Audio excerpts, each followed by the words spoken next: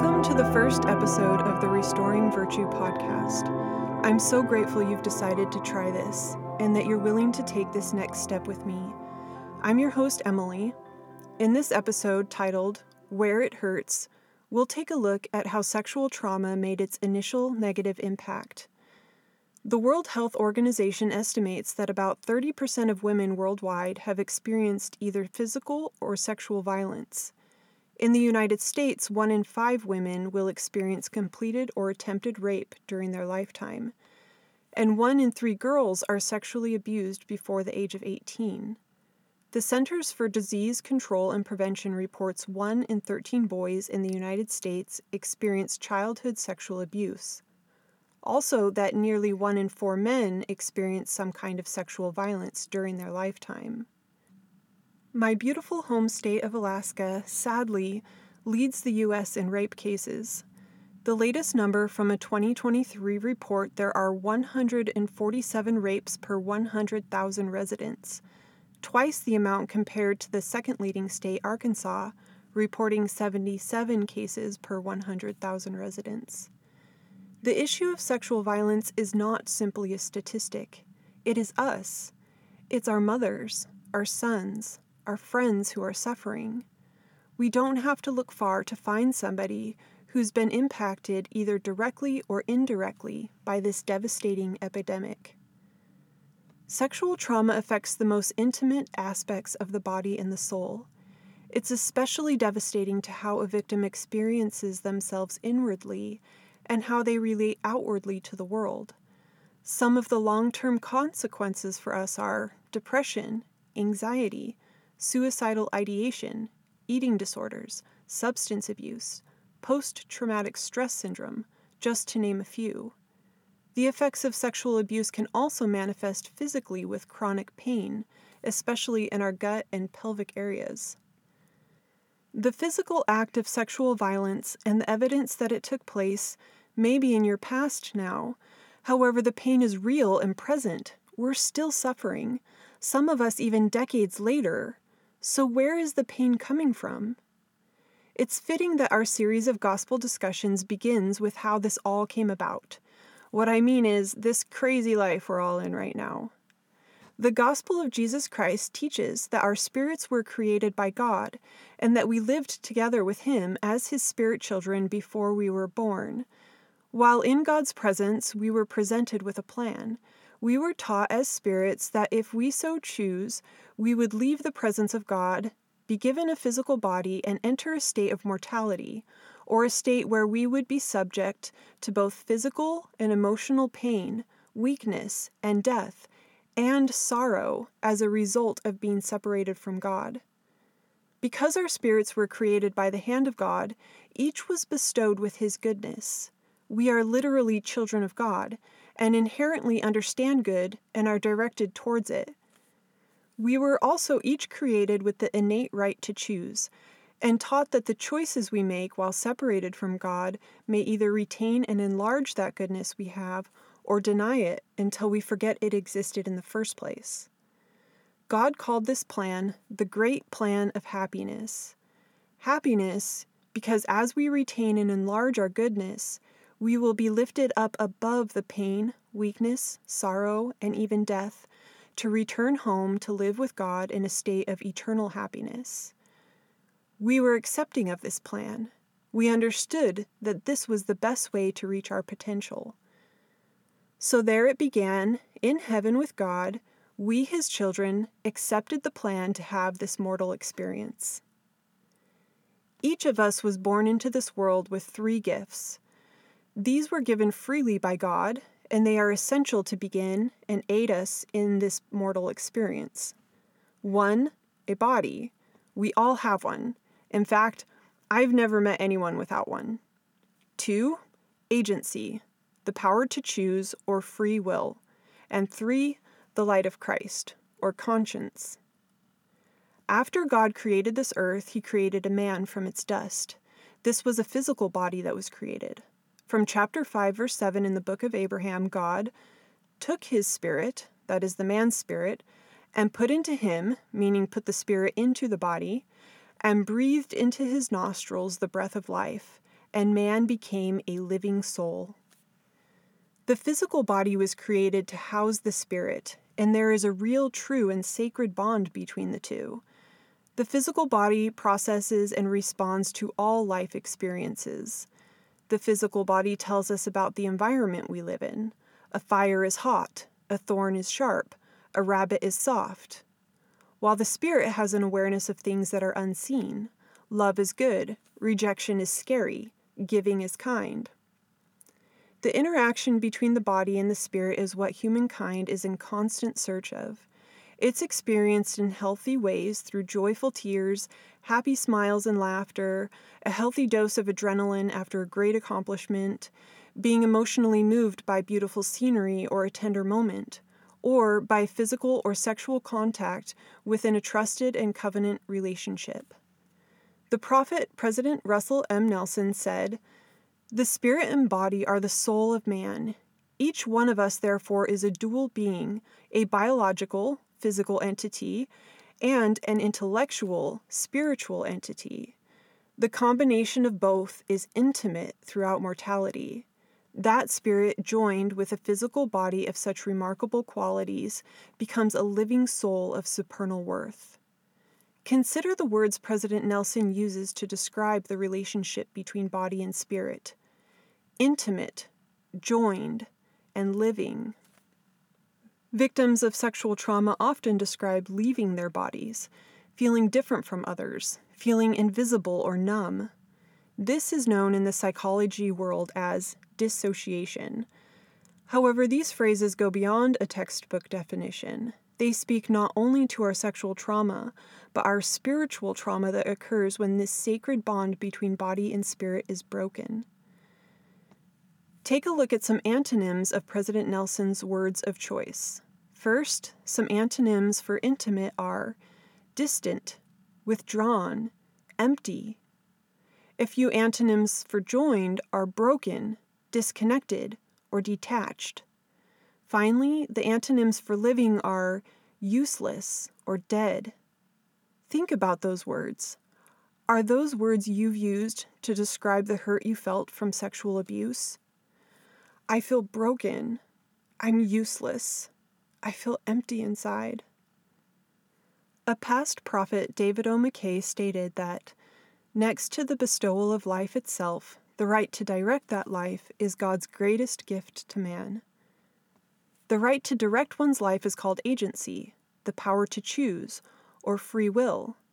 Consider this sentence as a definition for agency, quote, "the power to choose." You may think the subject is choose, but the most important word in this sentence is actually power. Using freedom to choose, your agency, whether in large or small ways, is your greatest power. During the act of sexual violence, your right to choose is denied in the most profound way, as the choice denied is the right to your own body. Again, next to the bestowal of life, the right to direct that life is God's greatest gift. Knowing that choice is power gives deeper understanding to why we often describe feeling powerless. You may not realize when you use the common description that your, quote, "power was stolen," you are actually stating a fact. The goodness bestowed upon all of us has a name. It's called the light of Christ, or conscience. The Gospel Topics from the Church of Jesus Christ of Latter-day Saints defines it as the divine energy or influence that proceeds from God through Christ and gives light and life to all things. The light of Christ influences people for good. Conscience is a manifestation of the light of Christ, enabling us to judge good from evil. The word light is often associated with truth. The symbolism is obvious. Light makes it possible to see. The phrase, "shed light on," is a metaphor for how knowledge can give us understanding of ourselves and the world around us. A person who has this knowledge may say they are enlightened. On the other hand, when a person doesn't know or understand, they are, quote, "kept in the dark." Another word we use as victims of sexual trauma, darkness. Darkness describes the secrecy surrounding abuse. Many victims of abuse remain silent for fear we will not be believed. Maybe we don't know who to trust, or we did tell and our disclosure was minimized. We may have been threatened or coerced into silence, or we may believe the truth will hurt our loved ones. No matter how the secret came to be, its consequence is that we are, in reality, in the dark. There are 3 words intuitive to every victim of sexual trauma. Those words are lost, powerless, and darkness. These words describe where it hurts. In gospel terms, the broken bond between body and spirit, the agency that was stolen, and the truth that was hidden. In summary, these 3 gifts, a body, agency, and conscience, are vital to our ability to live the plan of happiness. A body to experience all that life has to offer, agency to direct that body, our thoughts, our actions, and conscience tells us how. If you are somebody who has been abused, it's going to be difficult to live the plan. Abuse halts, or at least seriously stalls, the natural progression that is meant to take place in this life. Many of us also say we feel stuck. The good news is that there is hope. You may have been powerless in a moment, but you are not ultimately powerless to change your circumstance. Hope is the reasonable confidence that your efforts will bring future rewards. Ultimate hope is the anticipation of eternal life through faith in God's plan. Hope is what motivates a victim of sexual abuse to reach out from the darkness for help. Hope makes it possible to believe there is something better for you. Alaska's approximately 660,000 square miles of rough terrain are covered with microclimates. Mountain ranges, valleys, tundra, and thousands of rivers, lakes, and streams create weather conditions that vary substantially from mile to mile. It could be a glorious day of sunshine on the hay flats, while dark rain clouds hang over the Knik River Valley and the wind blows in town. These microclimates produce the most incredible rainbows. The rainbow is a common symbol of hope, or for the promise of better times ahead. And the science behind the rainbow is a great metaphor for why. To form a rainbow, there must be 2 components. There must be water droplets in the air, typically from a storm cloud, and sunlight. Light from the sun enters the water droplets, and instead of going straight through, bends in several different directions, separating the white light. This separated light is then reflected back out of the water droplets as the colors of the rainbow. This metaphor perfectly illustrates how, with a little bit of hope, beauty is born even from the darkest moments in our lives. I've taught my children that the test in this life is not the trials we go through. Hard things will pass.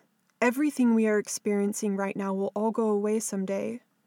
The real test in this life is to find God, to find Him in the trials and in all things. And because it is our choice to do so, to let God be part of our experience while on this earth. One particularly difficult and dark winter day, when rainbows are dormant for the season, I walked into my kitchen in a low mood to find a rainbow that my youngest daughter had drawn and hung on the refrigerator. Centered at the top of the page was written in child's lettering, "A symbol of hope." I took the drawing off the refrigerator and studied it. My daughter had been drawing rainbows all winter. This was just her most recent interpretation. Then I added it to the stack of other rainbows she'd drawn. I looked again at the picture on the top and then at each one in the stack with its own artistic flair. This time I saw more than a child's drawings. I saw a stack of blessings and was reminded that I have never been truly alone in this mortal world. The bow is not only a symbol of hope and better days, but a reminder of God's covenant that He will always be with us. Now I'd like to leave a few thoughts with you to keep in mind. First, start thinking about your freedom to choose as your greatest power. This will be the foundation for everything we discuss here. I'm not just speaking of those big life-changing decisions. Your power is manifest in the simple day-to-day things that you do. Even brushing your teeth, you are choosing to make a positive impact on the body you've been given. You don't have to get out of bed in the morning. You choose to get out of bed because whatever it is that you do adds life to this lone and dreary world. Those big choices are important too, though. One of the biggest choices I ever made was to move from the place I spent my childhood, thousands of miles away, to Alaska. That drive was over 2 decades ago, but what I remember about it was a sense that I was leaving my past abuse behind. For the first time, I felt free. And isn't that what the power to choose is all about? Freedom. I didn't know what lay ahead of me at the time, but that choice turned out to be one of the best choices I ever made. So what is the best choice that you ever made? And I'm wondering, how did it set you free? Second, know that your body can feel pleasure, excitement, stillness, and all good things just as well as it can feel the pain of trauma.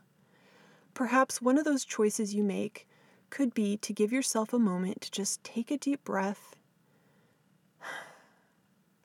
Third, there is something better for you. I know you believe that. Otherwise, you wouldn't be here right now.